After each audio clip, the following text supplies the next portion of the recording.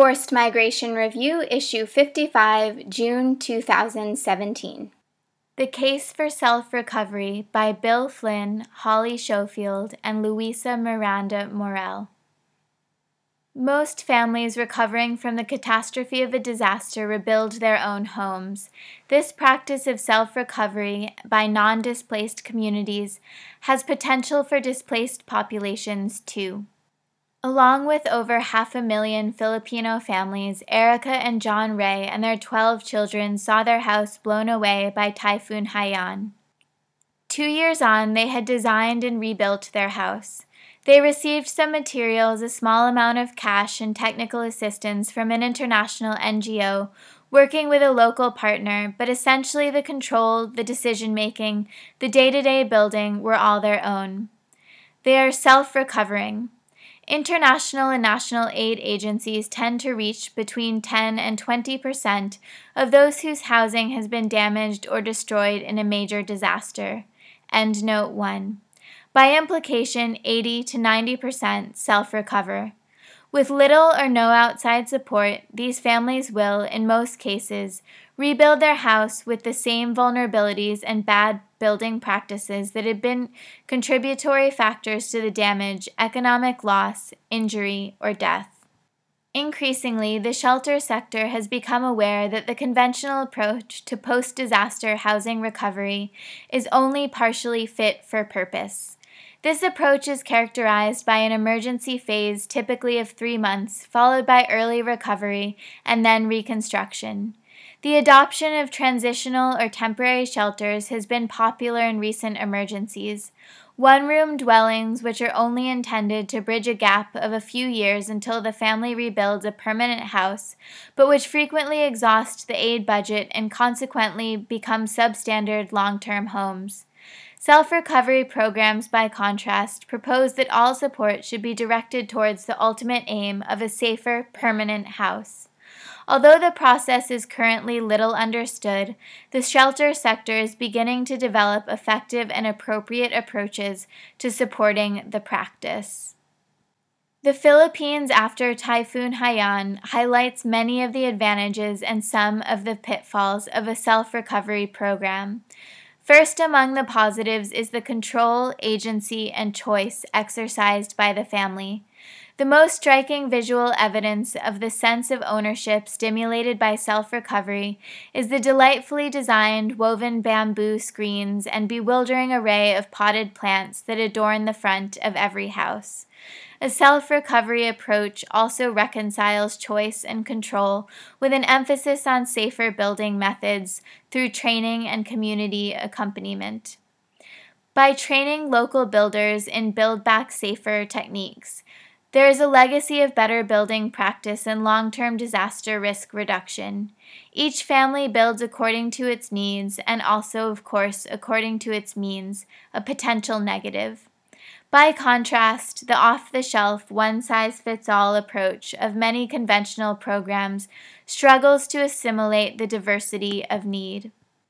Furthermore, many rural Filipino families supplement their income with tiny general stores that are easily incorporated into these self-built, self-designed homes. Thus, control over design makes an important contribution to the recovery of livelihoods. Self-recovery has the potential to be quick and effective. A very large number of families can be reached swiftly with cash, some materials, and technical assistance and training. As the quantity of cash is much less than the actual cost of a house, the budget can reach many more households than a conventional complete house program. Investment in self-built housing in Pakistan after the 2010 floods was found to be comparable per house to the cost of a tent. Endnote 2. The Philippines' experience also demonstrates some of the challenges confronting a self-recovery program. Inconsistent technical quality is most evident. Building Back Safer was in this case promoted through 4 simple construction messages, but compliance was variable. Beneficiary families were subject to a selection process that inevitably excluded a significant portion of the population. The legacy of better building practice therefore failed to permeate throughout the community. Many families rebuilt with no improvements to safety. While shelter and livelihoods were integrated, water and sanitation were not. The opportunities to harvest rainwater from new metal roofs and to further the government's zero open defecation campaign were missed. What works well in the Philippines may not work elsewhere. It is also certainly true that the widespread practice of community self-help in the Philippines and fairly ready access to markets create good conditions for a self-recovery approach. Nonetheless, recent disasters caused by storms, earthquakes, and floods in a variety of contexts have shown that a self-recovery approach is often appropriate. Communities are never passive, and the initiation of reconstruction and recovery is an inevitable process. In 2015, Cyclone Pam devastated the southern islands of the Pacific nation of Vanuatu. Some villages lost almost every house. Within days, the families were salvaging materials, drying out the palm thatch, and beginning to rebuild their homes. There are no markets and few roads on most of the affected island of Tanna, and so it was clear from the outset that cash would not be appropriate. The houses there are made almost entirely from natural materials gathered from the nearby forests. Despite considerable logistical challenges, a training program coupled with distribution of a fixing kit, nails and cyclone strapping, began with a few weeks to support the self-recovery process.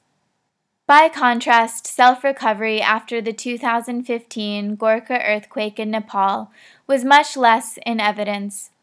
A number of factors influenced both the self-recovery process itself and the organizational support to it. The stone construction of the housing, the logistics of mountainous terrain, the delayed delivery of government subsidies, and the need to comply with building codes and standards. Self-recovery for displaced populations. Research into self-recovery after disasters is fairly recent and has largely concentrated on rural communities that have been affected by natural events such as storms, earthquakes, and flooding. On the whole, these families were not displaced, although disasters are also a cause of forced migration.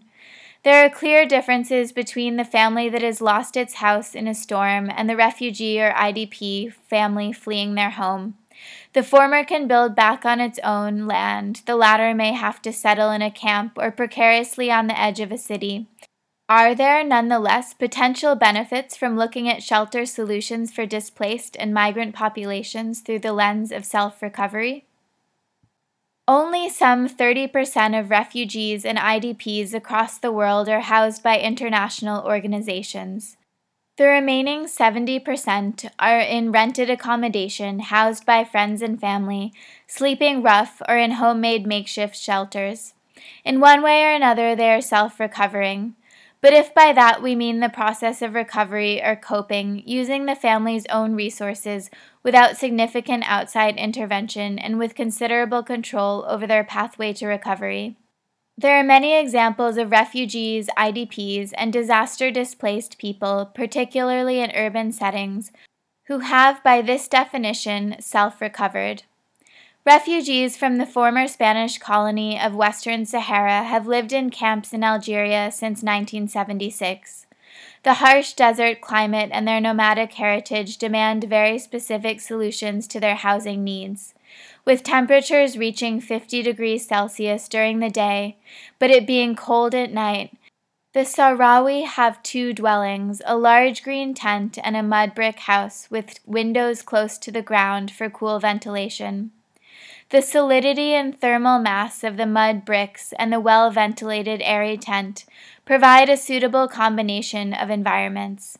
International NGOs and solidarity groups provide canvas for the tents, but the design, fabrication, and siting are entirely controlled by the refugees. In terms of control, choice, and agency, at least with respect to their housing, they are self-recovering. In the Kakuma refugee camp, opened in northwest Kenya in 1992, many residents have developed a deep sense of pride in their houses. They have decorated them to their individual tastes and values and planted trees and flowers outside, even engaging in competition with neighbors over the personalization of living spaces. Endnote 3. Such actions demonstrate the ways in which self-recovery, as understood here, also occurs in situations of protracted displacement. It is evident that self-recovery in the context of a natural disaster is a spontaneous process. It is also evident that many displaced populations too exercise choice and agency over their housing options. Frequently, refugees and IDPs are left with no other choice than to cope on their own. Both the potential for self-recovery programs and the benefits of an approach that has more to do with empowerment than actual construction might be relevant, although undeniably different in nuance, detail, and context from post-disaster situations to the circumstances of refugees, IDPs, and those displaced by disaster. Bill Flynn, FLINN, at careinternational.org, Senior Shelter Advisor, CARE International UK, and Manager of the Research Program Promoting Safer Building, Supporting Self-Recovery, http://promotingsaferbuilding.org. Holly Schofield, HSCHOFIELD, at careinternational.org, Researcher, CARE International UK. Louisa Miranda Morel, MIRANDA MOREL, at careinternational.org, Research Assistant, CARE International UK. www.careinternational.org.uk. This research is a collaboration between CARE UK, the Overseas Development Institute, University College London, and the British Geological Survey, founded by the Global Challenges Research Fund. Endnote 1. Parak C., Flynn B., Passy M., 2014, Getting the Message Across for Safer Self-Recovery in Post-Disaster Shelter, Open House International. Endnote 2. Hendricks E., Basso M., Spasini E., Van Ewijk L., Jerkowska H., 2016, Self-Built Housing as an Alternative for Post-Disaster Recovery, ETH, Zurich. Endnote 3.